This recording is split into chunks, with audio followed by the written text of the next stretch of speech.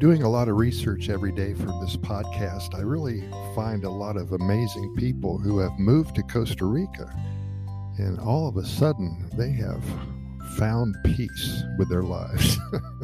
And a lot of them, they write poetry. It's just really incredible. So I've been doing some Google searching here about poetry about Costa Rica, and I just want to, for the next few days or so, I just want to share some of these ideas with you, and then I'm going to start writing my own poetry because they have inspired me to write poetry. So anyway, this is a gentleman by the name of Wayne Harrison, and he wrote this 5 years ago.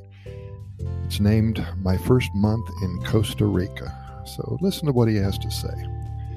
2 fortnights have I been separated from my life past, set apart by distance and by culture.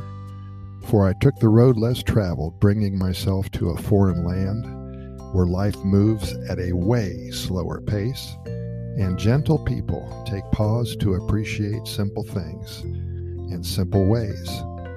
Time slows for those who live out their days here, but life is rich and rewarding. Each day brings new things to behold: the morning sun, the afternoon rain, the calmness of the warm night, giving one time to reflect and appreciate a less complicated life.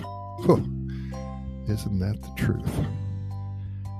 My senses succumb to the land and the rhythms, drinking in the fragrant bouquets of the flowers and listening to sounds of parrots and toucans and geckos around me, watching gently swaying palms in sync with the wind, seeing brilliant lighting and hearing the sharp clap of thunder over my head, smelling the forest after a sudden torrential rain, and feeling the warm sun return to start the cycle again.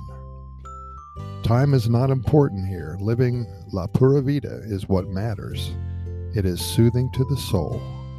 This is life to be savored and enjoyed day by day, in the moment. But most of all, family comes foremost. Children are brought up in tradition. The aged are respected for their wisdom. I give thanks for my new life in Costa Rica. It is time well spent and a life well lived. Pura vida.